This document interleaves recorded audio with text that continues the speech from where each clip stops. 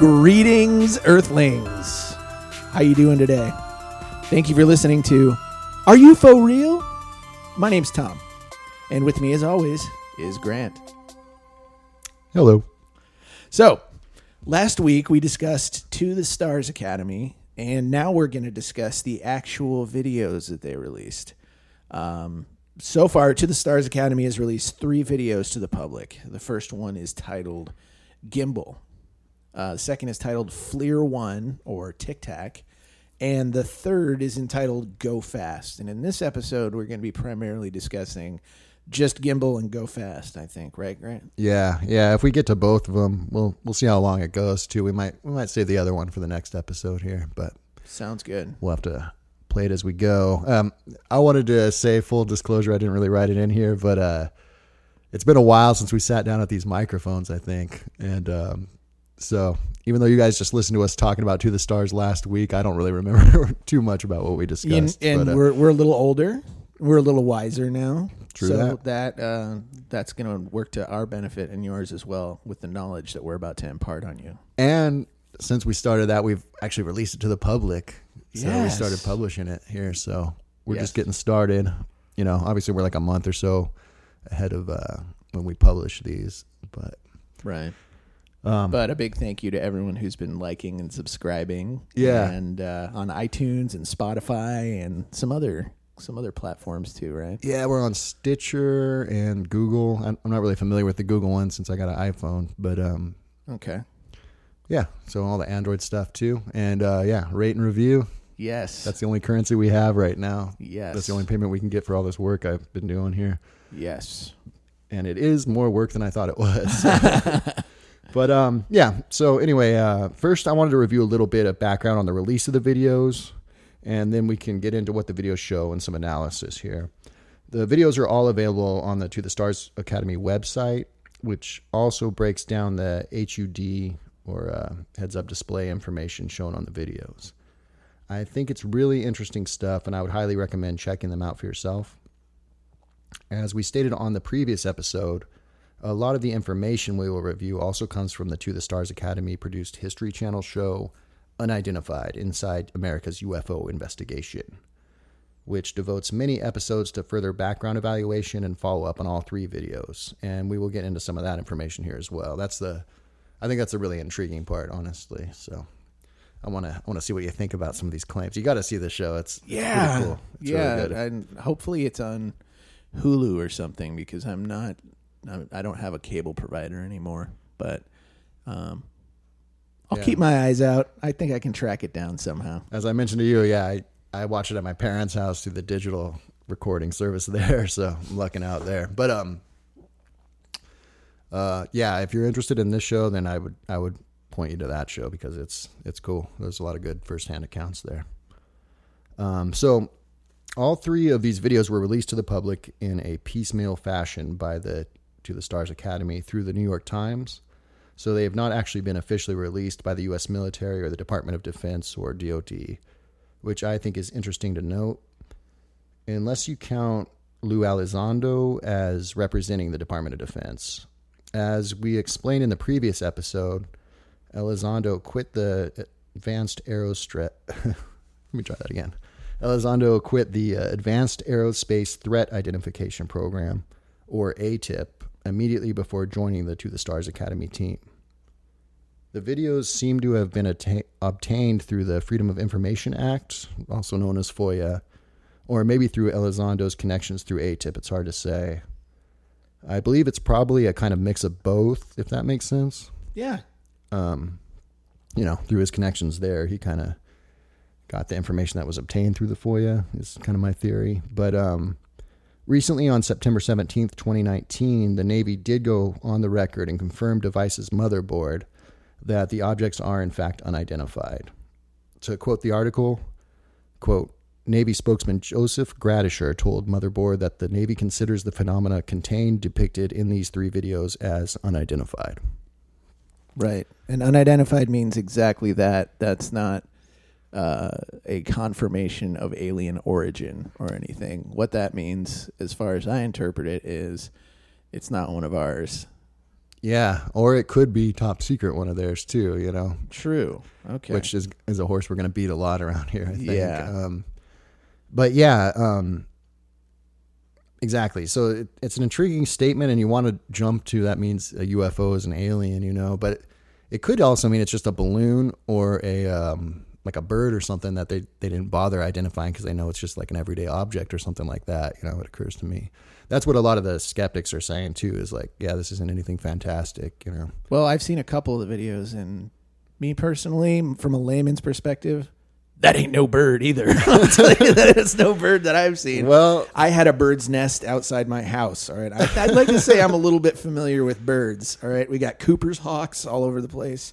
I'm not an ornithologist by any means, but yeah, well, I think I could tell what a bird looks like on a video. And from what I've seen, that ain't no bird. yeah, well, I don't know, because it does just show something flying over the water, you know, and then this is after looking at all the debunction, is that a word? Debunction websites? It is now. Yeah, all the debunkers and their analysis, and they make a really compelling point that it could just be one of those things. So, wow. Okay. But we'll analyze that in a few minutes here. So all three of the videos are taken from the forward-looking infrared or FLIR cameras on board the F-18 fighter jets. According to the Stars Academy, all of these videos have the official military chain of custody documents attached to them to prove their viability, although these have not been released to the public. But to make a long story short, these videos do appear to be official first-hand U.S. military videos of unexplainable area phenomena, or as To the Stars Academy puts it, quote, "The pilots aboard the Super Hornet are not only highly capable fighter pilots, but they are trained observers skilled at scrutinizing their observations and targets in order to ascertain friend or foe.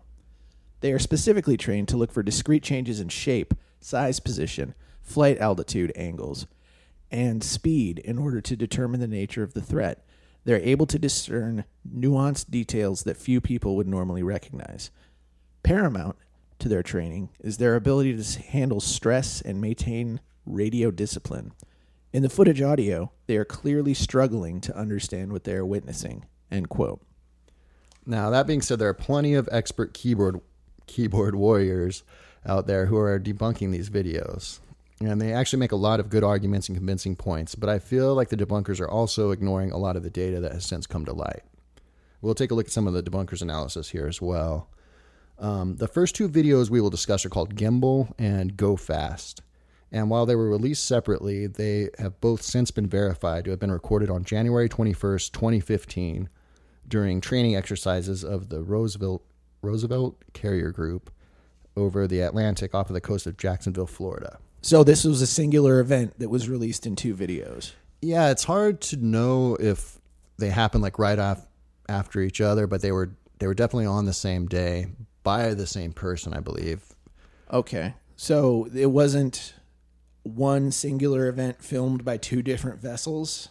Right. So yeah, I'll get into it a little bit later here, but yeah, I think they were pretty connected. But wait till you hear some of these stories here. It's pretty interesting. Oh man, I'm eager to say the least. We'll include a link to the Stars Academy video archive in the show notes, and if you haven't seen these for yourself, I highly recommend taking a look at them. And just to be clear, so it's so you can look these up for yourself. It's Gimbal, Gimbal, not Gamble, which I originally thought it was at first. Oh, yeah. And the other one is Go Fast, obviously Geo space FAST. But thankfully, Grant will put these links in the show notes, as he was just saying. If you can access them, yeah. They I'm putting a lot of links on there, actually, 'cause all the most interesting ones, I think. So if you're interested, I would take a look at the first-hand accounts here too. But yeah, the To the Stars website has them all archived on the same page there, so you can just click on the first link there and see all three videos in a couple minutes. Handy, definitely. And then there's some they have links to like some official report, the military reports and everything, and some interviews with one of the pilots, and lots of goodies there. So to be honest, they're actually a little underwhelming, these videos. as they're really not much more than the black and white blurs moving against a background of color. Let me try that again. No, they're like black and white blurs moving against a background of clouds or waves, depending on the video. But the supporting documents and testimonials available in the archive, as well as the background stories offered both on the History Channel show or on other online videos and interviews, are very intriguing, I think. Okay. And that's how it tends to be, or that's how it has tended to be throughout the history of US UFO folklore. A lot of blurry lights, a lot of blurry footage, but the intriguing part, I think, is who it comes from and the story that they have to tell. I remember there was an episode of, guess what, Unsolved Mysteries that I watched back in the day, where there was all sorts of lights in Mexico City. They were all over the place, and the Mexican Air Force, the Mexican government was like, we don't know what this is. And there was a very famous Mexican journalist whose name I can't remember, who was testifying to the Unsolved Mysteries audience that, hey, we don't know what this is. This is really like unprecedented. This is amazing. Right. So to me, just watching the videos, it looks like some weird blurry lights and everything like that. But when you hear a very well-respected journalist saying, look at this stuff, man, like, what is this? In all my years, I've never seen anything like this. And when you have a government saying essentially the same thing, that's when my ears prick up. And that's what helps kind of validate the blurriness of it. I don't think validate is the right word. It helps to... Yeah, I mean, you need the background information to really... I mean, it looks like lights in the sky, so it could be anything, really, you know? Right. But, yeah, with all these experts saying, yeah, we've never seen anything like this, and, you tend to take that pretty seriously. Right. I think and I think to the untrained eye, like that's what I mean, like the Go Fast video, which we'll get into, but it's just like a white dot traveling over the waves, so. But when you hear the context of it, and when you hear who it's coming from, what they stand to gain, if they stand to gain anything at all, that I think can help you get to the truth of the matter, which is the most important thing, and that's what we're trying to do here. Yeah, and we're trying to get to the truth. And I tend to trust the military experts over like some guy on the internet or something, that's doing some math equations with the numbers he's got or whatever. But but maybe we're getting a little ahead of ourselves here too. But that's what we call a tangent in the business, and that's my bad. But I mean, I think it's an interesting point, because you're like, oh wow, a flying saucer video, and then you see like a speck like moving in the sky, or just like some blinking lights like in a green background. You remember that case with like the Mexican Air Force, I believe it was. They were saying, hey, these are UFOs, but then you look at the video and you're like, oh, okay, I guess, it's not a flying saucer, just an alien waving or anything like that. But yeah, you know what I'm talking about, that case? I think, is it the Belgian one you're talking about? Yeah, I think it was the Belgian one. Was it? Okay. The one that I think there's been a few. Yeah, honestly, there have been. So. The Mexican one that I saw was there was actually like an air show that was going on with helicopters, right? And there was like a thing that looked like it dropped down almost through one of the rotor blades on a moving helicopter or something bizarre like that. Wow. Or it comes dangerously close, if not actually passing through the rotors, which is ridiculous. I mean, and so immediately I thought lens flare, or I thought some kind of, optical thing with the camera. But when you look at it, it's very, it kind of made the hair on the back of my neck stand up. Yeah. Well, I got to say, like, and we'll get into it here, like even the show, like the testimonials they're crazy, but doing the research on here and just coming across different military accounts and everything of people just, I mean, it seems like a commonplace thing after a while when you just keep reading these accounts, I mean, who knows what's going on out in the ocean. Yeah. But anyway, so the video that is probably the most compelling is the first one that was released to the public, the gimbal video, which was released on December 16th, 2017, along with the New York Times article, which disclosed the top secret ATIP program to the public. According to the Stars Academy website. Okay, so this is on the website under the... Yeah, it's like video? Right under the video. Okay, gotcha. Quote, with the chain of custody documentation, gimbal can officially be designated as credible, authentic evidence of a UAP. evidence of a flying vehicle with a shape normally associated with something out of science fiction. Currently, there are no other known technologies that we can compare to what is being observed in both performance and design, which means there's a craft that demonstrates flight characteristics unlike anything we know, understand, or can duplicate. Because we cannot duplicate these flight characteristics, we can conclude that the object is employing technologies that are far more advanced than our own. Gimbal is just one of several official videos obtained by To the Stars Academy that can be interpreted as credible proof that the physics of advanced flight exists. We are also in the process of collecting additional data from both military and civilian personnel and sensors. The question now changes from, can it be done, to how is it done? And the gimbal video itself shows a strange shape above the clouds which appears to rotate, along with audio of the pilots discussing what they're seeing. Again, I mean, that quote that you just read, it says that it's a saucer, but it looks like a heat signature, so it's hard for the untrained eye to really make anything, in my opinion, out of it. Okay. It's hard for, as I wrote, it is hard for the untrained eye to really make much of the footage, but the To the Stars Academy video has subtitles of the pilots talking and explanation of the heads-up display over the footage.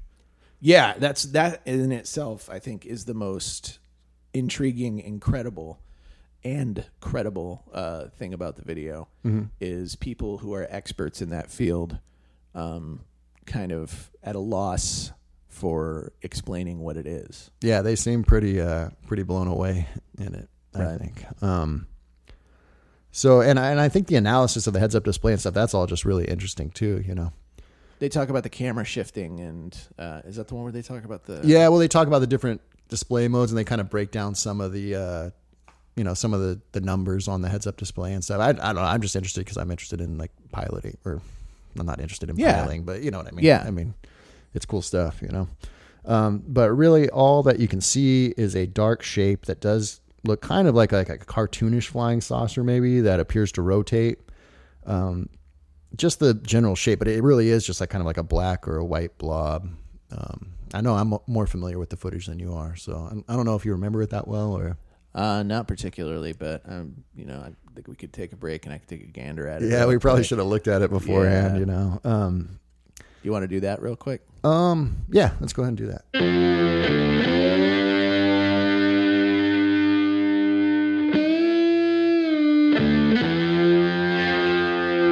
Hey guys, sorry to butt into the conversation here, but I just wanted to tell you about our sponsor, CBG Dub Cigar Box Guitars.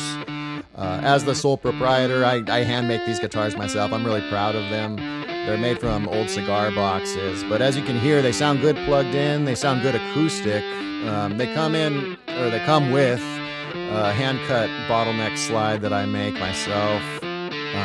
They're just a lot of fun to play. They're set up for slide guitar. I like to think of them as a slide training guitar. Make a great gift for any musician, and they look really good just hanging on the wall too. I think they're kind of a piece of art, you know. You can find us at Etsy.com, where I also offer free shipping. Just search for CBG Dub at Etsy.com. That's CBG as in cigar box guitar, and then DUB. And right now, I'm offering my listeners until the end of the year 15% off with coupon code UFOPOD at checkout. So that's UFOPOD. I put it in all caps, but I don't know if that really matters. But anyway, thanks for listening, guys. Take care.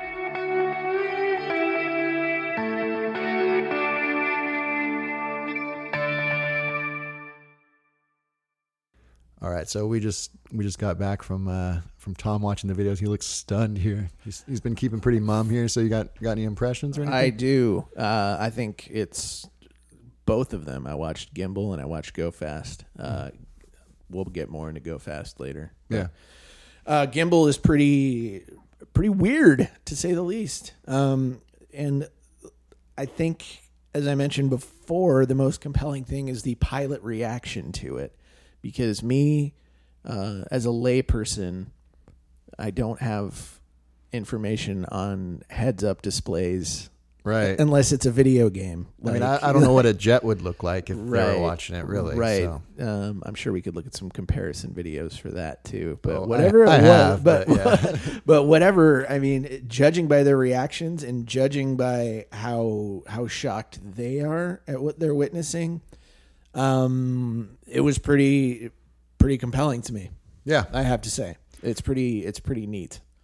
I think that's, I mean, we'll get into it, but I think that's kind of what the skeptics are doing too. Like, people are just blindly following what the military people are telling them, or To the Stars Academy is telling them. But I don't see a lot of reason to really doubt it either, you know? Well, I haven't heard anyone with any naval flying experience, any kind of flying experience, say anything to the contrary. So, Right. That's a good point.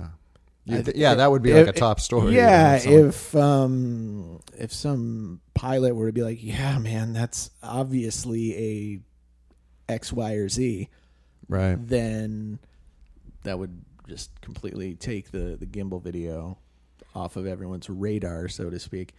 But on the other hand, I mean, I think one of them even says, like, that's a drone, bro. Yeah. So, you know, who knows? There's a lot of new stuff flying around these days too. So was that in the Go Fast video where he said it's a drone? I think so. Yeah. Okay. Or it might have been even the gimbal one, but I'm not sure. Yeah, I think it was the Go Fast one though. Okay. But yeah, I think another guy says, "What is that thing? Look at it go!" You know? Yeah. So and I'm kind of jumping ahead here, but I just listened to the David Fravor one, which is part of the third video that we're going to go over, the Nimitz encounter, which is really compelling, I think. But and he was on the Joe Rogan Experience, and he was saying that the guys were looking at it visually, so you know. Okay, so it wasn't just they were pretty sure it wasn't a kite or a bird or anything. Yeah. So, but you know, once again, we're getting a little ahead of ourselves here, so we'll discuss this. But very well.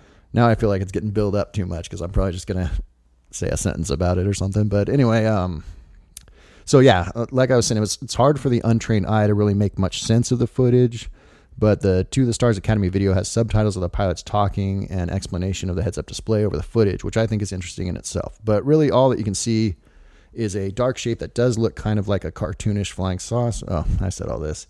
It's been hypothesized that the name of the video comes from the shape and or motion of the object resembling a gimbal, although some debunkers have also speculated that the name could come from the gimbal unit that is used in the camera itself. I've never heard the word gimbal said before. Yeah, you know, it's like one of those, I think it's kind of like a gyroscope or something. It's like a ring within a ring that can move independently of anything else. I know what a gyroscope is, but yeah. Yeah. As far as I know, that's what a gimbal is. When you look it up, it looks like a gyroscope. So, okay. After the initial release of these videos, there was not much more information to go off of besides the videos themselves. But the History Channel show goes into a lot more background information on these events. The show makes clear that the original footage is much more clear, and there is more to the footage than the snippets that were released to the public. And during the show, Elizondo himself makes it clear that there's a lot more that he wants to share, but is unable to due to a lot of the information being top secret. During the show, Elizondo talks to a few different pilots that were in the Roosevelt I can't say that. They're in the Roosevelt carrier group, and they give a lot more background information. A lot of the pilots are afraid to come forward with any information, it seems. It seems like they're worried that it will damage their careers. According to Elizondo, the weapons officer for the gimbal video backed out of coming forward. He was spooked. Dang it. Yeah. I don't like hearing that. Right. So one of the pilots that is willing to come forward, and this is where it gets pretty compelling, that was part of this carrier group of pilots, is Lieutenant Ryan Graves, who is also an aerospace engineer. On the show, Graves advises that he didn't see or record the gimbal himself, but Graves says that the pilots encountered these small, strange, unidentified aircraft while running training exercise in the summer of 2014 through 2015 at Naval Air Station Oceana in Virginia Beach. So much that they started passing their videos around amongst each other. Graves said at first he thought they were just radar malfunctions until that's malfunctions, not malfunctions, but I'll stop commenting on my speech here. So yeah, Graves said that at first he thought they were just radar malfunctions until he saw an object up close, which he describes as a cube inside of a sphere. with the points of the cube touching the sphere. Weird. Yeah, so that sounds really sci-fi to me, you know. Yeah, that sounds kind of like an invisible beach ball with a square in it or something. creepy. And yeah, from what I understand from the Fravor interview, it's hard to tell if it's like a force field or if it is like a physical or like glass or plastic or something like that, you know. Huh.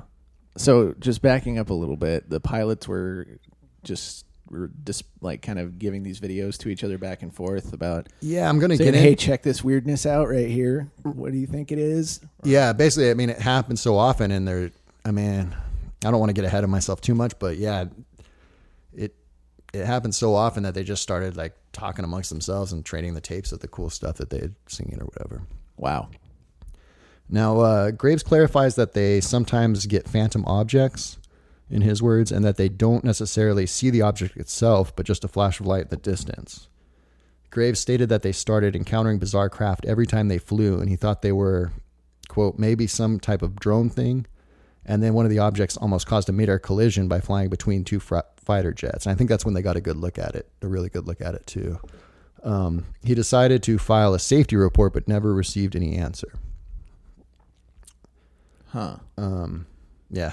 And so say, hey, there's some weird stuff lying around out here.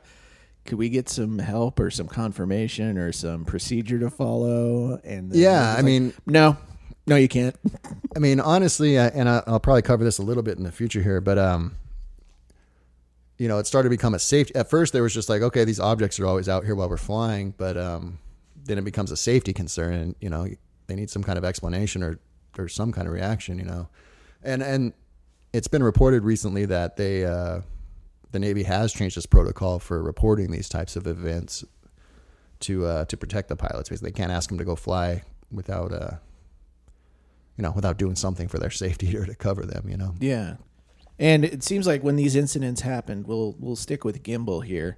I think it said it was how high up, 25,000 feet up or something. You know what? I'm not sure exactly, but yeah, it's pretty high. Okay, it's way up there, and there's really strong winds, and it was kind of just holding its position too, I think. Okay.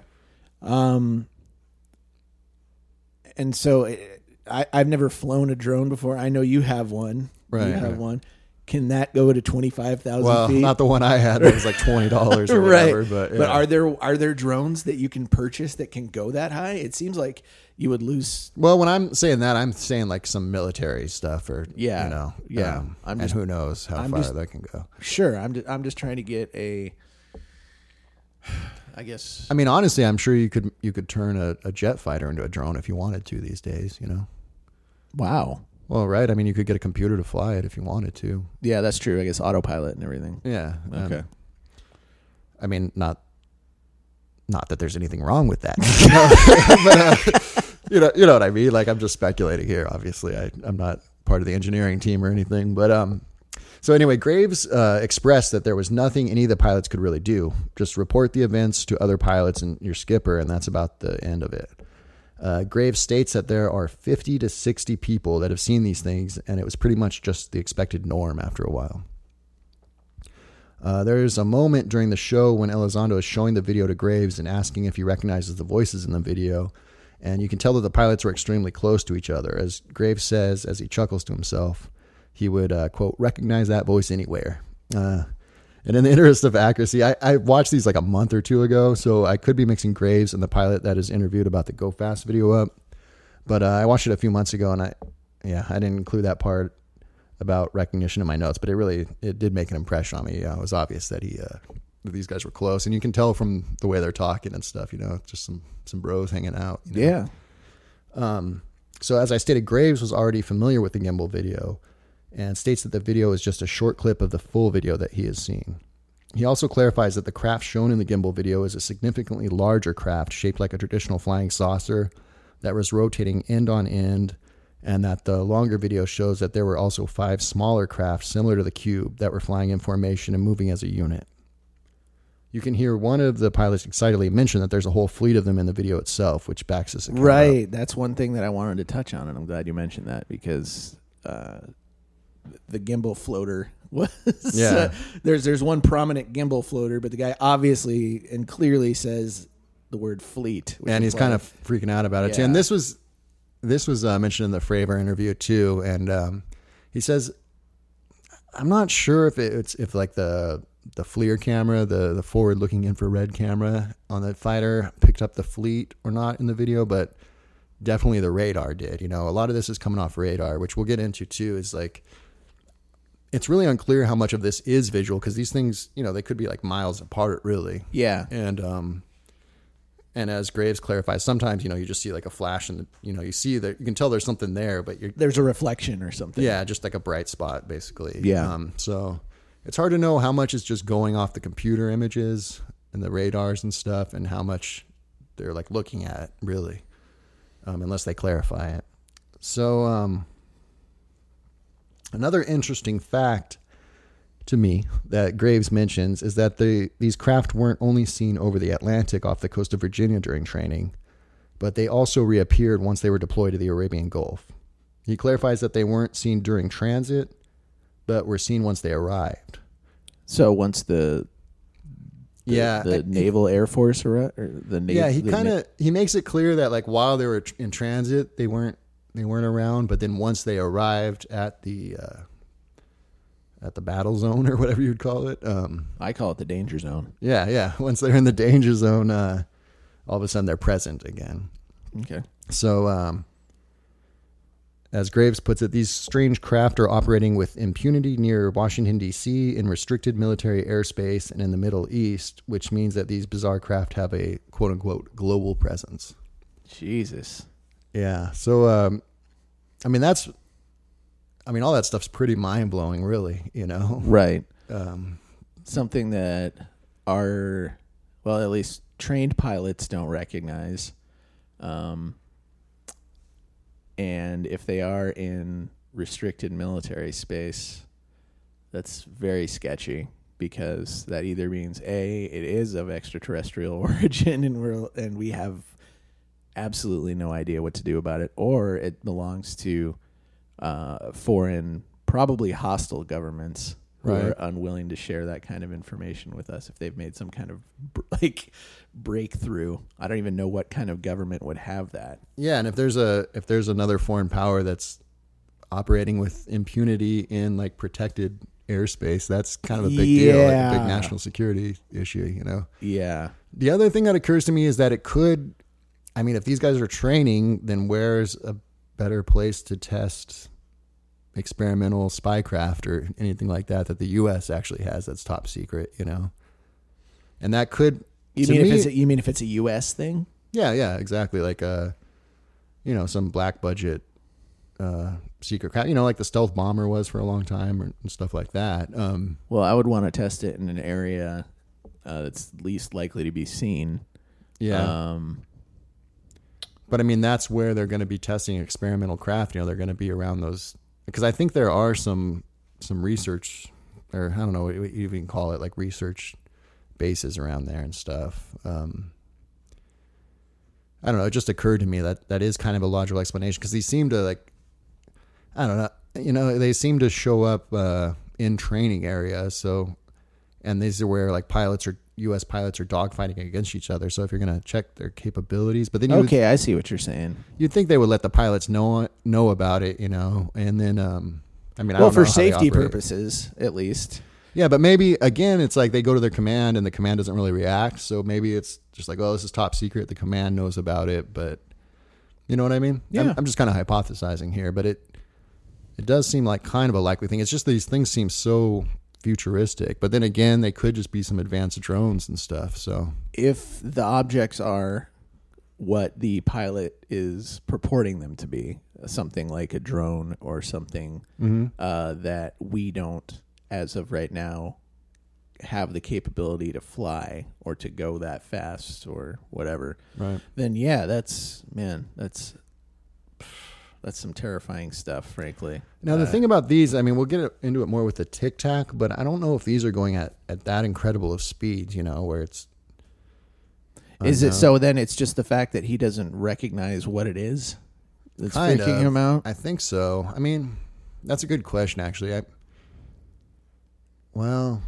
Yeah, because I think now now I'm kind of speculating because I don't remember exactly, but I think they may have been like dropping out of like really high. They may have been moving pretty fast. I don't know. It's hard for me to say. I don't want to. Well, I mean, if by definition, if it's unidentified, if you can't identify it and you're a seasoned pro, then it's unidentified aerial phenomena.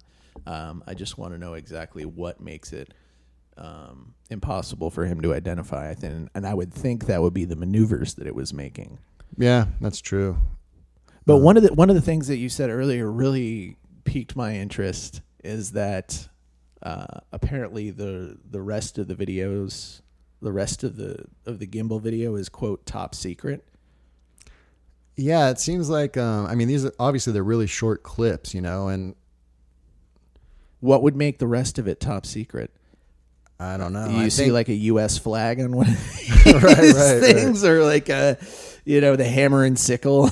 Well, that's hard to say, but what I know is they clarify that this is just part of the video, and so To the Stars Academy. There's more to it. Okay, so was To the Stars Academy stonewalled in getting the rest of it, or was Elizondo stonewalled in getting the rest of it? Do you remember? I was explaining how that website. They had like the CDs that they had gotten from top level of government, maybe through the Freedom of Information Act. So I think these are just the little clips that were on those videos. So who knows what the whole video is that the military has or whatever. Okay. But apparently these ones were released, but there are several more. There's a lot more footage, but has been classified as top secret. Yeah. And even the radar displays that show how much stuff was in the air and stuff, because a lot of this is coming just from what I listened to last night and this morning from David Fravor talking to Joe Rogan. But that's just by nature top secret, the radar readouts and stuff, because they don't want anyone knowing what their capabilities are. Okay. So, and that's going to have like the whole story. That's what the ASA is. He refers, he's like, there's a whole fleet of them. Look at the ASA, and that's like the situational awareness.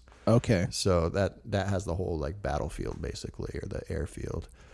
Does that make sense? Yeah, that clears it up. For sure. And he said on there you can see them flying in formation and everything. I would love to see that. That's where a lot of this information comes from, of like how fast they're moving and stuff like that. So I might have been conflating the Tic Tac and then these objects, which are different, But yeah. Anyway, yeah, I was going to say something else, but I don't know what it is. So let's see. So we're at 36 here. I guess we should just keep moving on this episode then. Yeah. Okay. Yeah, let's do that. Let's do the go fast one. All right. You want to take a little break? Sure. Okay. Sure. So let's discuss the third chronological video that was released by To the Stars Academy. It's called the Go Fast video. That's right. And then I remember what I was gonna say earlier too is Fravor makes it clear that the Tic Tac video, which we haven't gotten into yet, but that one is the footage that's available to the public is the whole video. And the interesting thing about that is like there are other military personnel that were on the ship and everything that say there is a longer video, but he says that is not true. So weird. Yeah. So there's already some crosstalk going on, and yeah, which is confusing, Yeah. Muddy waters there. But so the Go Fast video is the third video that was released by To the Stars Academy. It was released on March 9th, 2018, along with an article in the Washington Post by Christopher Mellon, who was discussing the Lapis episode. I don't know if you remember. He was a former Deputy Assistant Secretary of Defense under Bill Clinton and W. Bush, and he's a current advisor to the Stars Academy. And he, jeez, I can't talk. To the Stars Academy, whose website leaked some information. You remember that? I do. Yeah. Yeah. And we read some of that information, which was pretty intriguing too. But again, the video itself isn't a smoking gun or the proof of extraterrestrial craft. It is actually kind of underwhelming, in my opinion. If you're looking for some definite proof, what is more compelling is some of the background information associated with it, and a lot of that we've already gone over. Right. Now, what the video shows is a blurry white object that appears to be flying close to the ocean at a high speed. Although debunkers claim that a lot of the appearance of speed is due to the parallax motion between the object and the fighter jet, but we'll examine that a little bit more as we go over the supporting evidence. Similar to the gimbal video, You can hear the excited pilots discussing what's going on in the footage while they're recording, and it sounds like they may be some kind of, or maybe the same pilots that were in the gimbal video. They do have the same kind of California-ish accents. Yeah, I was... They're throwing the dude around a lot. And I don't know if that's specific to California, but they definitely didn't have like a Southern or a Midwestern. They didn't have like a Southern twang or a Midwestern drawl or whatever you want to call it. When you were watching them, I was kind of listening to the voices to see if I could match them. And I think one of them is definitely the same guy, you know, but, I think, that's another thing David Fravor confirmed in that interview I just listened to, is that it was the same weapons officer that recorded both of them. So I think, I'm not sure if it's, I like to think that they saw the gimbal one and then they went after one of the smaller objects, and then, because I think, that was, one of the ones that was in formation or whatever. Okay. But I don't really have a lot of evidence to back that up, but that's kind of the impression I got here. So we also, got to remember that this is confirmed by the Navy to have been recorded on the same day. So first of all, Lieutenant Ryan Graves clarifies during his interview on the History Channel show that this video is one of the objects that was flying in formation with the gimbal object. Okay, perfect. There you go. Ba-boom. So another pilot from this flight group that appears on the show is Lieutenant Danny Aucoin, who confirms much of the information that Graves stated. There's a scene where Graves interviews Aucoin, and Aucoin says that the first time you see it, you think it could just be a false track. Then you have many sensors confirming, and then you get a video lock, and that confirms it for me, he says. Aucoin goes on to state there were no distinct wings, no distinct tail, and no exhaust, and admits that it could have been a small drone. Aucoin says, quote, "If I hadn't seen it with my own eyes, I don't know that I would have believed it either," unquote. Aucoin also states that the objects were obviously aware of the F-18's presence and would react to their movements. So just like Graves, Aucoin confirms that he was unable to get any response from his command. Aucoin said the commanding officer came in, looked at 5 seconds of the video, said, "Huh," and then just walked out. Huh. Weird. So you kind of got to take both these videos together, you know? And I think the most incredible part about it is just the testimonial from Graves. And he's one of the guys that's been talking to Congress and stuff, and really, I think, responsible for some of the changes that are going on in Navy protocol that's been in the headlines and everything. Oh. You know what I'm talking about? I don't. Just what like changes in protocol? Well, they have changed the protocol to report unidentifiable craft, basically. Oh. So situations like this, and they're taking it a little more seriously, it sounds like. Okay. We'll get into it more next episode, but a lot of the Unidentified show goes over how much of a stigma there is on this. You know, like I said, one of the pilots was spooked to even talk about it because he's probably an active pilot, doesn't want to interfere with his career. You know, you have to have a clear head to be able to fly these $1 million vehicles, you know? Yeah. And defend the nation and whatnot. Yeah, that's one of the things I was going to mention too. Is I think what it's going to take is almost like a whistleblower type thing for someone to actually fall on their sword and say, "Hey, this might mean the end of my career, but this is information that is vital, absolutely vital to not just the American public but the world public and us as human beings, to know that there are things out there that we can't explain at this point. I mean, it might just be top secret government stuff, but if there's anything that's extraterrestrial in origin, I think that is something that should be in the public knowledge for sure. Or, I mean, it's just another level of technology, you know, which could change culture or humanity, or for lack of a better word. Right. Definitely. Civilization. Just with regards to the Go Fast video, I think, and it looked to me like it was just like an object that was flying straight. Right. As far as I could tell, it was flying straight. It didn't look like it was changing altitudes. I mean, for what it's worth, it wasn't darting all over the screen as far as I could tell. And that they got a manual lock on it. No, it was an auto lock. I think he said. Oh, it was an auto lock. Yeah, he kind of. lock? I think he kind of asked him like, "Did you get that yourself?" And he's like, "No, I used the targeting computer or whatever." Okay. But yeah, obviously they had a hard time locking it, and you can tell he was excited when he got it. Right. If you remember, he's like, "Whoa!" Yeah, exactly. So turn the volume down when you're watching this because it blasts. And then I didn't see flapping wings. I didn't see stationary wings. I didn't see. Well, that's the thing. You can't really make out any detail on it. You know? I didn't see exhaust. I didn't see bird farts. I didn't see. Well, we're about to get into all that and where they get these bird theories farts from. Yeah, exactly. Oh gosh. No, but little did you guys know that we were going to get bird flatulence. So yeah, they. Now I'm distracted thinking about bird farts. But yeah, I think it's important to take these testimonials. And as I said, it's basically confirmed that they had a visual lock on these things, so they thought they were pretty incredible, and they're trained to be able to identify things in the air. You know, I don't think they're going to be freaking out about a bird or anything. So, on the other hand, as the skeptics point out, and even the pilots, it's hard to tell. I mean, if you're just looking, you know, you've been on a plane before, it's kind of hard to tell how high up you are, see objects over it to know how close they are to the water or anything like that. There's not really any frames of reference or anything, you know. Right.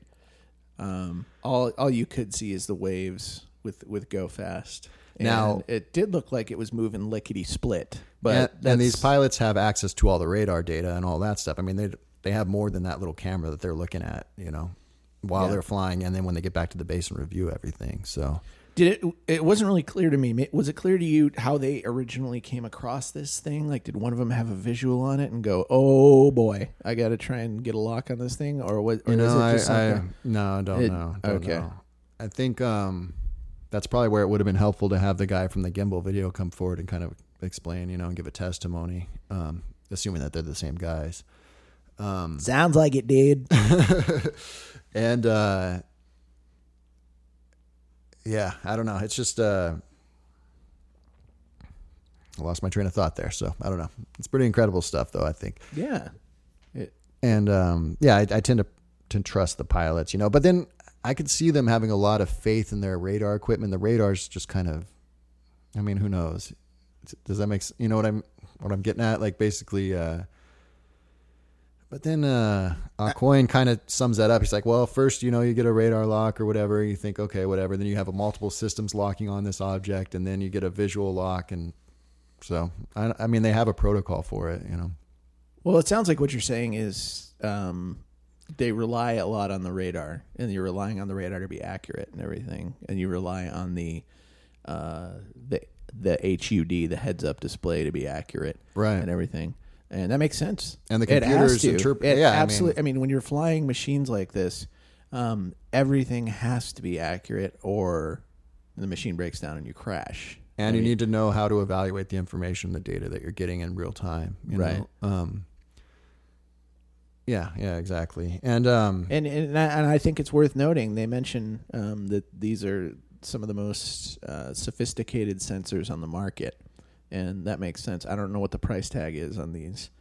Did they say they're F/A-18 Hornets, or what kind of? Yeah, exactly. They're pretty. Yeah, pretty expensive. I don't know what the price tag is on these things, but I imagine that they're maintained extremely well. And I mean, given our military budget, I would hope that they're maintained extremely well. I can't even imagine how much it costs just to go on these practice test runs. You know. Yeah, the amount of fuel you're burning and everything. Plus, you got everyone on the ship with because it's basically, as far as I understand it, you know, there's going to be a ship, like a radar ship, that's going to be the eyes for everyone. That's going to display that AFA I was talking about, right? Or the one that ASA, the situational awareness. So that the one that's top secret. Yeah, and that's going to have like a radar that sweeps around like once every or twice every minute or so, you know, and gives a picture of everything that's in the sky or whatever. But that's what I mean too, is like they're the eyes in the operation, but it's really guys down at the bottom of the boat looking at computer screens and kind of analyzing the data, you know. So yeah. But I think they know what they're doing. I think they'd be able to tell a fleet of advanced craft from a fleet of birds, I would hope. Yes. Otherwise, they need to work a little harder on it, I would say. Yeah. So here's 3 scenarios that I've thought of in this situation. Yeah. Well, there's 4.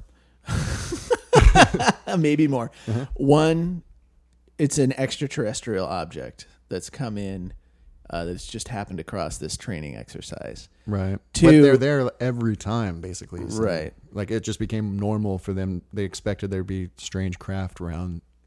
Right. Anyway, go ahead. Yeah. Scenario one, Mhm. extraterrestrial craft that comes in and buzzes these training exercises. Right. Two, foreign government Right. drone is what it sounds like. obviously they're not coming in gonna- buzzing these exercises, which doesn't sound very likely because if it's a foreign government coming in there buzzing these exercises, they're going to get found out eventually and they're going to get shot down. That's an act of war for sure. Yeah. And So Fravor makes that point too in the interview. Is like, if a sub popped up that was monitoring everything, then there would be a huge reaction. So it's strange that these things are Right. just operating with impunity, literally, yeah.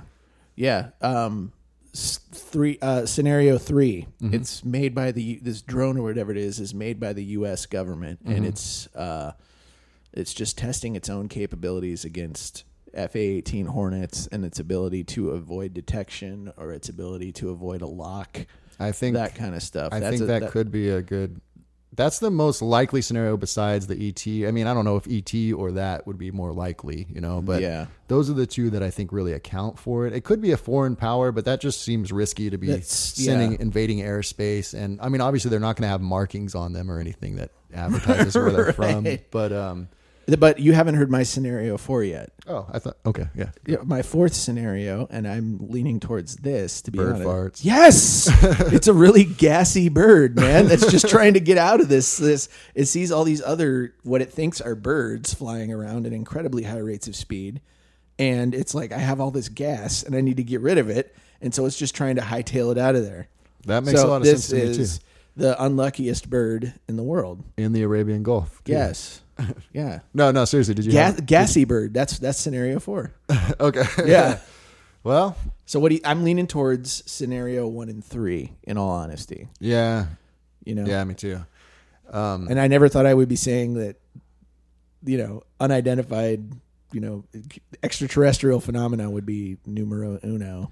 The thing is, you got these clear-eyed military guys, and you take their evaluations pretty seriously, and they wouldn't be coming out and just joking around about this stuff. And the other thing I was thinking is that kind of explains it and why it would be released to the public is, and I need to really study this. I mean, we talk about this pretty much every episode, but if it was like a top secret thing and then this is a disinformation campaign for foreign governments to be like, oh, they've got these aliens here too, or whatever, these strange craft, but then they're really U.S. craft collecting data or whatever, especially if they're showing up on the battlefield, which I think explains scenario 3 as well. Is there, okay, now we're going to test them in live combat. And the best way to test them would be so the pilots don't know anything and then they try maneuvers. They even get close to some of the pilots and see what happens, I wonder where these things would launch from and how. I mean, there would have to be a massive.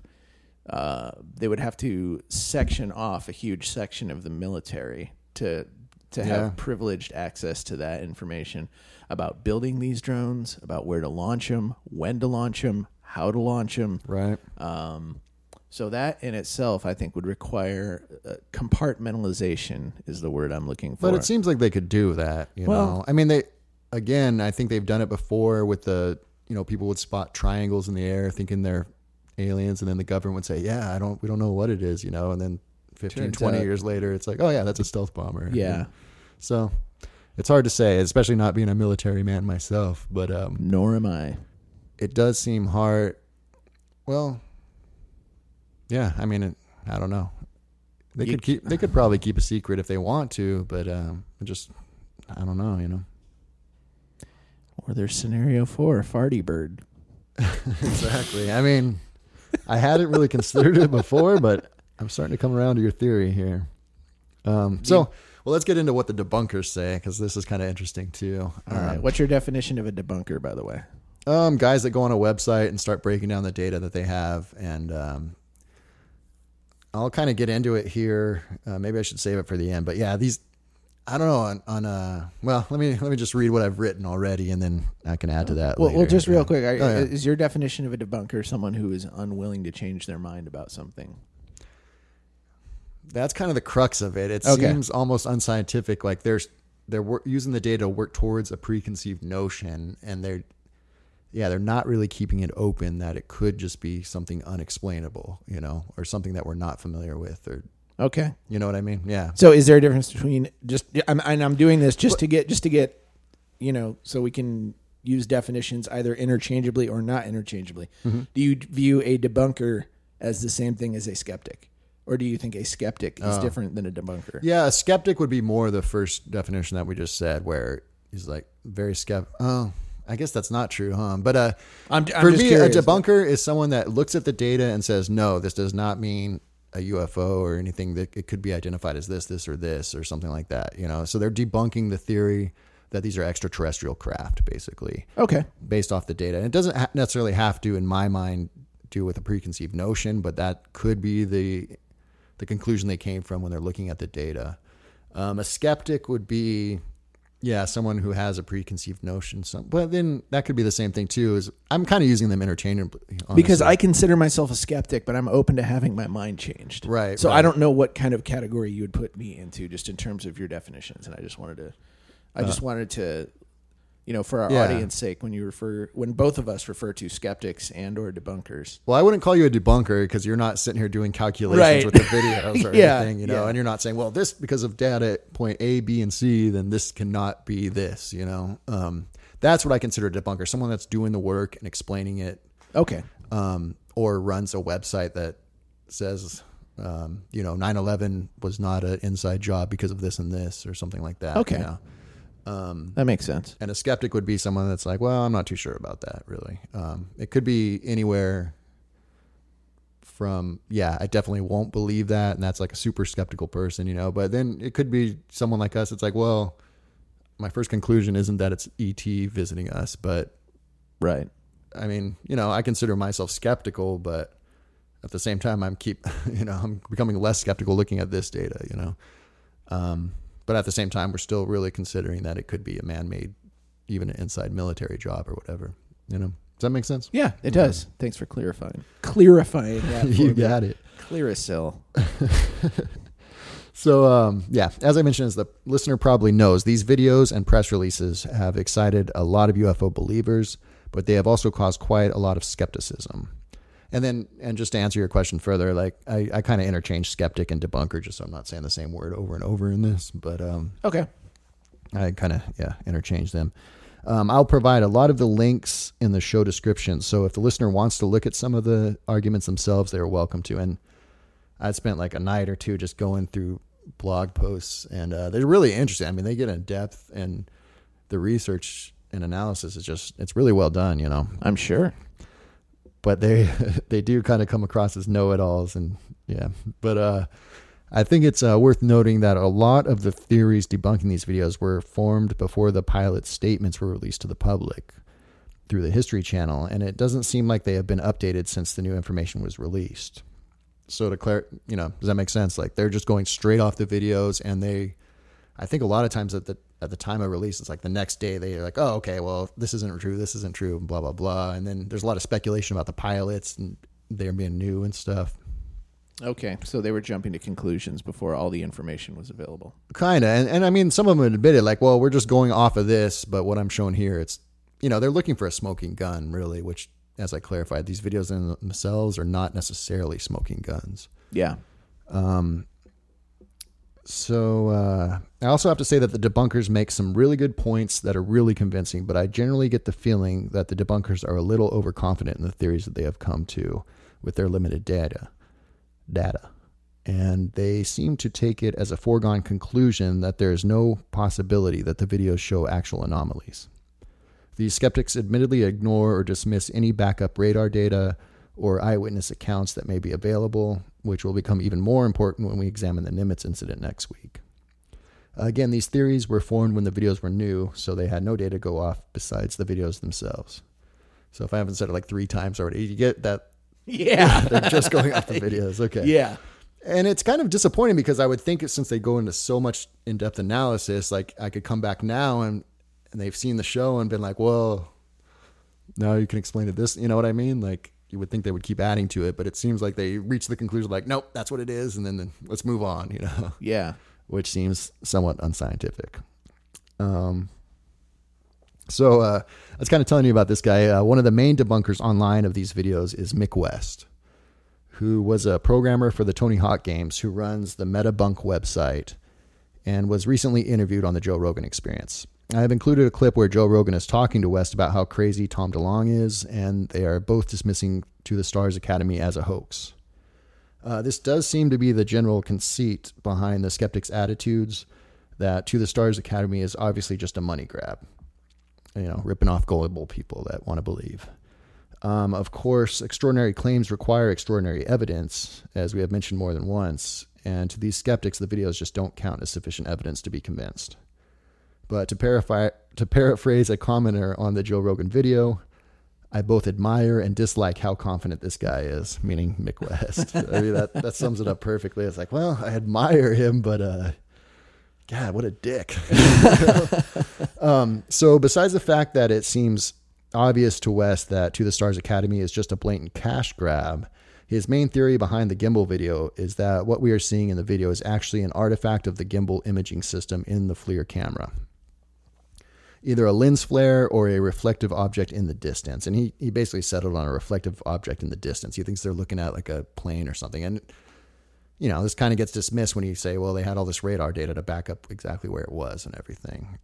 And they have training to analyze that kind of stuff. But West even theorizes that the name of the video may come from being used internally in the military to train pilots themselves about the artifact caused by the internal gimbal in the camera system.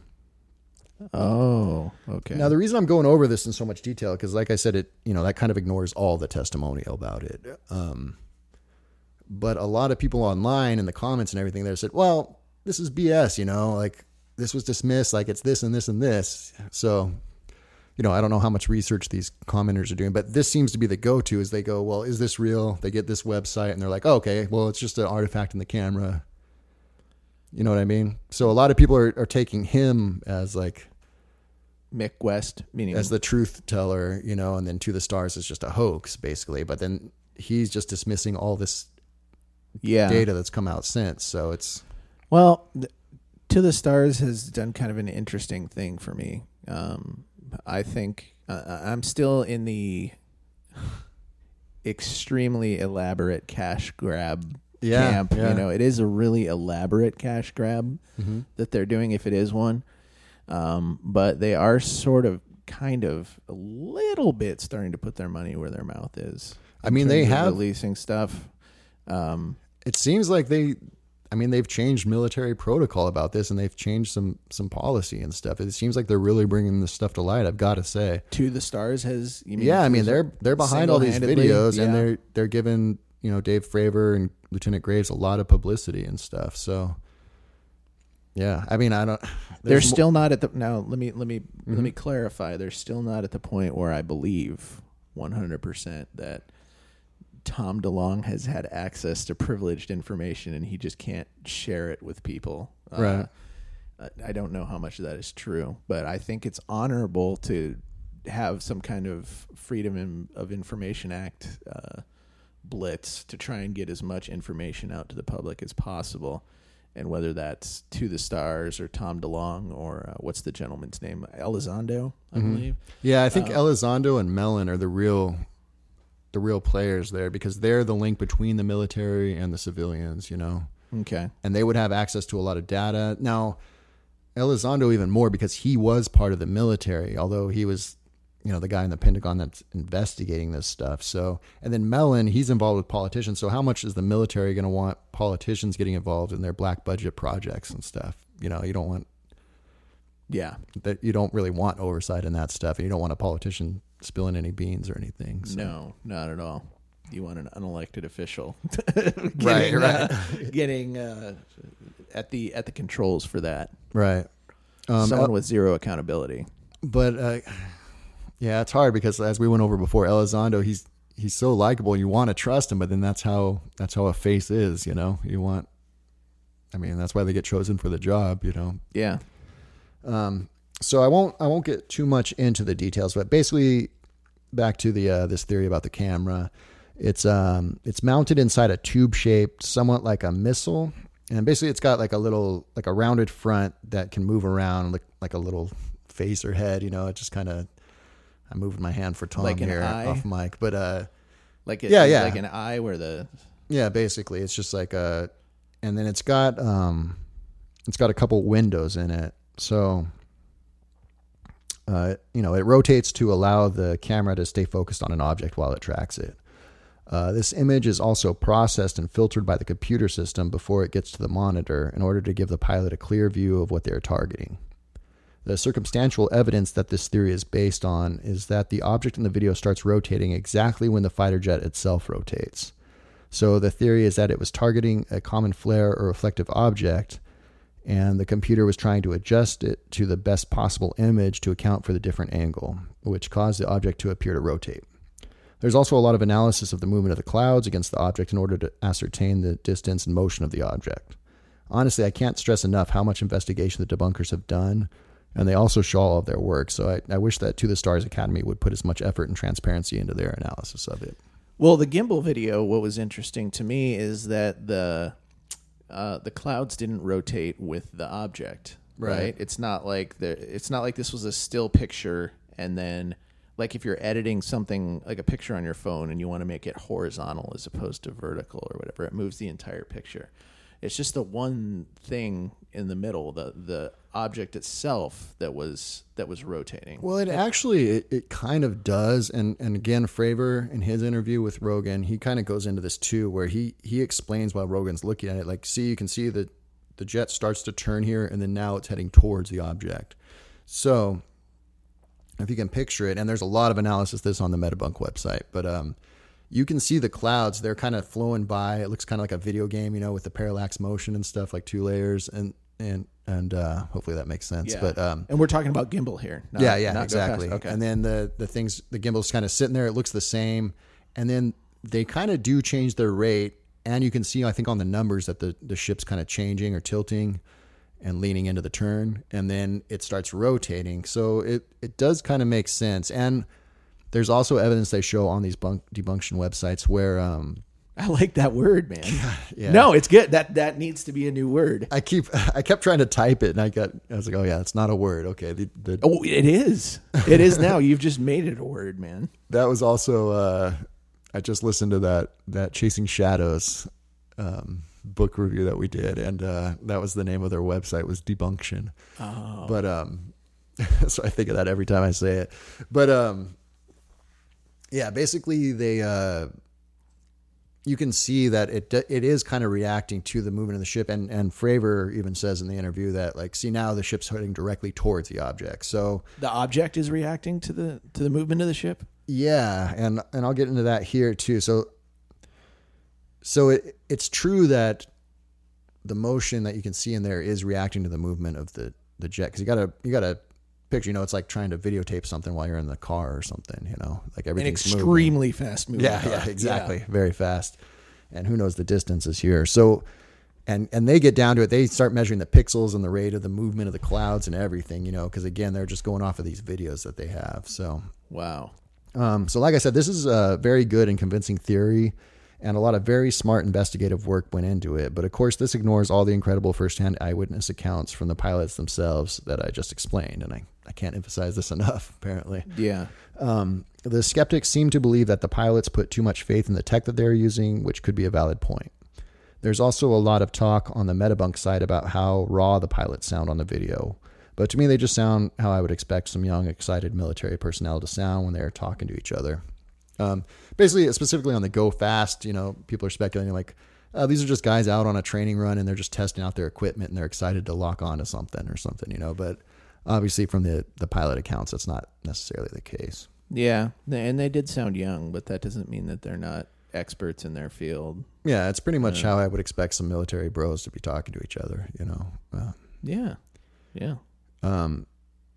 I have to say another reason that the rotation of the object could match the movement of the F-18 could be because the object they were targeting was responding to the F-18's movement itself. That's what I was wondering would about. Match with the pilot's testimonials of the object responding to the jet's presence and obviously being aware. Now, I don't know if that analysis comes from watching that video and putting faith in how the thing moves. The other thing is that, like I said, I'm untrained on here. So I'm just listening to the hum in the background. It's so distracting me. I'm sorry if the audience can hear that. But should we do an episode about the hum? I think we're being monitored here. No, it's actually just my computer interfering with some cables or something. But so they no, I'm just totally distracted myself. Let me chime in here for a second. Yeah. With regarding to eyewitness testimony, in terms of the law, it's given equal weight. I mean, eyewitness testimony is theoretically as persuasive, or it's given as much weight as a video. It's all up to the jury to believe whatever they. It's all depends on whatever the jury chooses to believe as credible. So when you get a video like this, like the gimbal video, and like the Go Fast video, and you have reactions to the video that these people are experiencing at the same time. There's this thing in the law called an excited utterance, which is an exception to the hearsay rule, where people who are excited or observing something at once,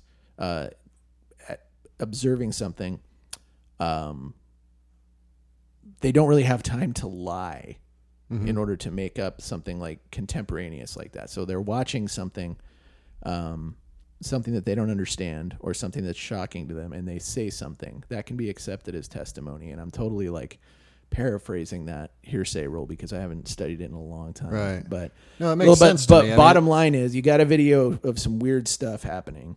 You've got audio of people reacting to the weird stuff happening at that time. Now, that doesn't mean that they're correct in their analysis of it, but what it shows is that this tends to be something out of their realm of experience. At least that's what the video showed to me. And so I don't think it's something like, and if these are the seasoned pilots that, what's the gentleman's name? I don't know if they're necessarily seasoned, but they're definitely trained, you know? I mean,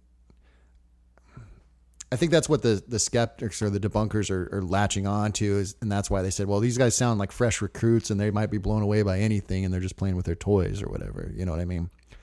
I think it's a way to dismiss their excited reaction because, like you latched onto, these guys obviously are pretty blown away by what they're seeing. Right. So. And it's happening to them instantly. Right. Yeah. I mean, I don't think they're faking it, and, you know, they're also close, so they're just being honest with each other, I think. You know? Yeah. So at the very least, I tend to believe that what they were witnessing was out of their realm of experience, and it wasn't something I thought maybe originally like they could have just been doing some kind of hoax, going like, "Oh God, what is that, guys?" Oh, right. But I don't think that's the case after watching it. And we have to remember the other testimonial. I mean, plus they're looking at other radar data and they have more information than we have, which is all, you know, the skeptics all admit this. I'm not saying that they're just ignoring all this. It has been mentioned, but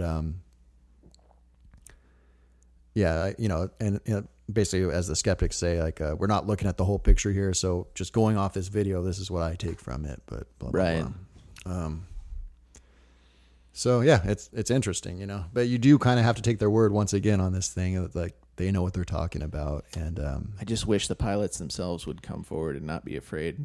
Yeah. But that testimony about these guys seeing amazing stuff every time they went up, and it's well known, and they start trading tapes and stuff and just talking about it openly, you know, it's pretty interesting. Let's get into some of the debunks on the Go Fast video here. Sure. As you might expect, there's a good deal of skepticism about the Go Fast video as well. Basically, within a day of the video's release, the Metabunk gang was pretty convinced that the video just showed a bird or maybe a balloon slowly flying over the ocean. Again, there's quite a lot of imaginative investigative work done using the data available on the heads-up display shown in the video itself. Basically, they took the speed and altitude of the F-18 and measured that against the distance and angle of the targeted object in order to calculate the altitude and speed of the targeted object, to find that it wasn't actually going that fast and that the object was flying at a height about midway between sea level and the F-18. I was trying to find the data on that. They basically used knots, and then I couldn't really find the altitude. So I kind of gave up. But what they're trying to prove is that it wasn't like right on the surface of the ocean, which it kind of, I guess, a lot of the documentation kind of leads you to believe. Okay. West even measures how many pixels long the image is to determine that the object is approximately 6.6 feet long or so. Wow. He also posts a homemade video showing how parallax motion can make a stationary object appear to move against the background if the camera is moving. As you can... So 6.6 feet. Are you 6? Are you 6'6"? Yeah. Well, I'm like 6'4", 6'5" or so. Okay. But yeah, that video is pretty interesting. That's one of the things that Mick West does, and it's pretty convincing, is he does his own experiments, to kind of prove his theories. And he has one where it's like he's taking a video out of a car of just like a golf ball hanging from a tree. And, obviously the background looks like it's moving pretty fast while the camera moves. But the golf ball is stationary. Yeah, exactly. Oh. So, but I mean, again, all this analysis and information is really interesting, but it doesn't really rule out anything that the pilots claimed, to me. And this analysis was all done with the assumption that the video was not showing anything out of the ordinary and with only the information that was contained in the video. And I think it's important to remember that these are just small clips of longer videos, maybe just the part that was cleared for public release, as we kind of talked about. So, just to clarify, Mick West thinks that it's could be a balloon or what else? Yeah, he said it's probably a balloon, or the overriding theory seems to be that it's like a drone, maybe, or a bird just kind of like soaring there. Like a seagull. 6.5 foot bird. Well, yeah, they were doing a lot of research on that, like pulling up local birds and stuff like that too. So they thought of a couple of them that it could be. But anyway, so one last quick link that I wanted to mention and share that I found during my research was our old friend Jeremy Corbell's response to the debunkers' claims. Oh. I think I showed you a little snippet of this article. Like I was reading, I was like, oh, this is pretty good. He's like talking about the unknown and all this stuff. And then I got to the end, I was like, oh, it's Jeremy Corbell. You're like, wait a minute. I know that prose. Yeah, I know that prose anywhere. The funny thing is he is actually in the interview with David Fravor that I keep referencing with Joe Rogan. And towards the end of it, again, he starts taking over the conversation, not as bad, but, and I kind of like the guy, but it's funny. So Corbell doesn't go into as much depth in his analysis as the debunkers do, but he gives a poetic reading of the situation and shares an expert testimonial from someone familiar with these targeting systems named David Falk. And much like the experts on the History Channel show that Elizondo shows the videos to, Falk, or maybe Falch, Falch, thinks that the gimbal video seems very unusual and cannot think of what kind of craft it might be. Falch also shares a sorry, man. I don't mean to be making fun of your name. If you, I'll call you Falk. Falk also shares a testimonial of a strange object that he and his coworkers spotted floating in the sky while using their own imaging systems. So it's kind of interesting if you guys want to look at that.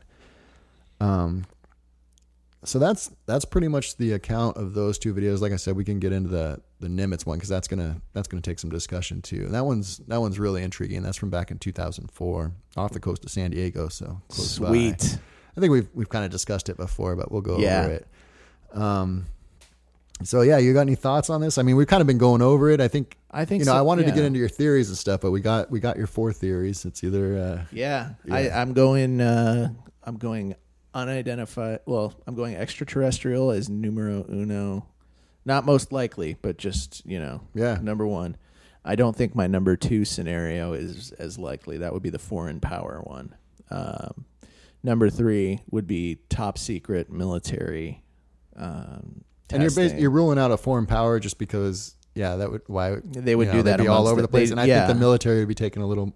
Well, I think, like you said, it's an act of war. I think it could be considered an act of war, and I think they would probably be testing that on their own soil or on their own. But at what point do you just start using it? Once it's good. So. Yeah, I don't know. And the fourth one, man, I think the bird fart that's fallen by the wayside at this point. I'm starting to not. I mean, here's the thing: if it's a 6.5 foot bird. Exactly. That thing's got some serious gas. So there you go. But there is no exhaust trail or anything like that, or no heat signature. So that kind of rules that out. But you know what? Actually, I've heard that seagulls can't fart. Is that true? Because if you give Well, I them know- Alka-Seltzer, yeah. if you give I was them thinking about Alka-Seltzer, that they too, yeah. explode. There's that So- horrible act of cruelty that you can do to a bird. I don't know if all birds are incapable of farting. but- Right. We'll have to research it, I guess. But it's kind of inconclusive at this point. So I'm going, I think in order of likeliness, I'm going to go U.S. military, top secret, drone type thing, extraterrestrial, unknown to humanity, and then the third one I think would have to be, in terms of likeliness, would be bird fart. I think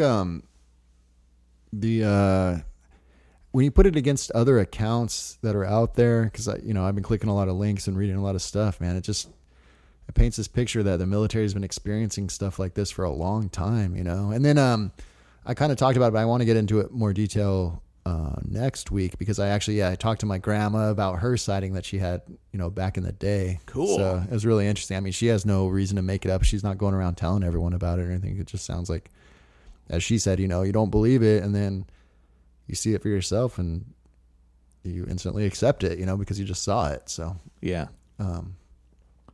But I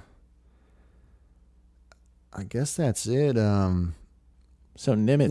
Now, what about in context with I don't know if you remember too well, but the documents that you were reading, about the overview of ATIP, about like being able to invade bases and go through walls and stuff like that. Remember all that sci-fi stuff? Like, man, if you hold that up with all this evidence, it sounds more and more extraterrestrial, honestly, or like something that's way more advanced than we are, So yeah, that would.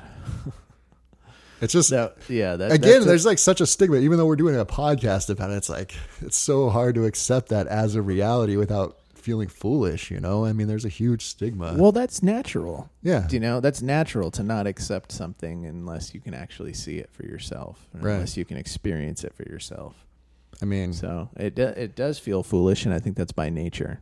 Again, I think it's kind of like ghosts or something like that, like it's hard to take it seriously unless, as you said, you see one for yourself or something. Not, just to take an example, or even like religion, why would there be God in this crazy effed up world, but then like something miraculous happens to you or something that you believe to be miraculous, and you're like, well, yeah, it all makes sense to me now, or something, I don't know. Yeah, that's a good analogy right there, man. It's a crazy world we live in. I got to say that. So, and the universe is a big place, and it's easy to think of us at the pinnacle of civilization or technology, but that's not the case. I mean, we got a lot to learn, We sure do. And as you said, just the sheer staggering size of the universe, I would be shocked, absolutely shocked, if we were the only intelligent life form in the known universe. But, I mean, once again, does that mean that we're being visited by ET? I don't think so. Just by sheer, just because something else is out there doesn't mean that they've been here. Yeah.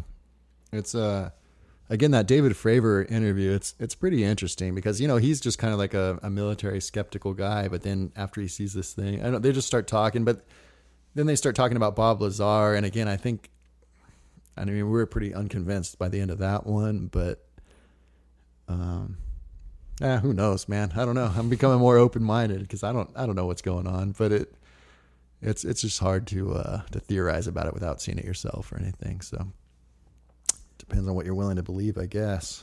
True. I don't know. Anything else you want to add on here? I don't think so. I think I'm looking forward to the Nimitz, man. Yeah.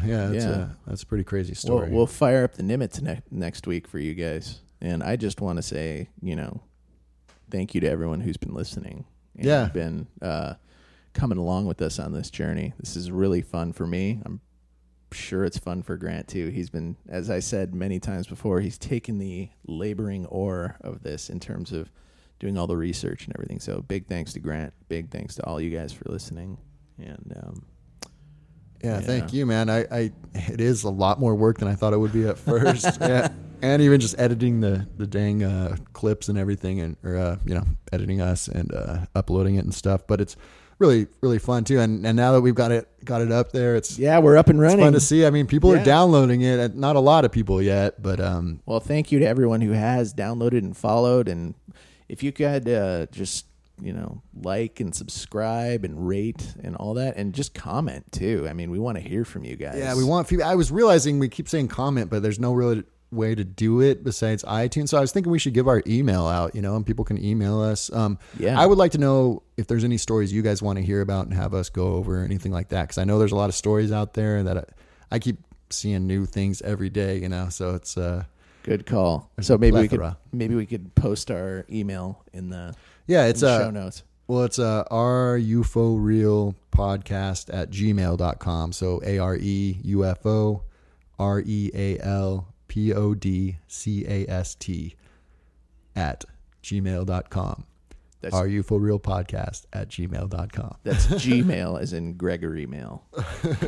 G as in go. But anyway, yeah. Thanks, guys. It's exciting to see that people we're worldwide, baby. We're everywhere. I mean, shout out just to like one download in each country, but it's cool. Shout out to all you people from the Netherlands. Now I don't know if people are just shutting it off after like a minute, but but anyway, thanks, guys. Love you. Love ya.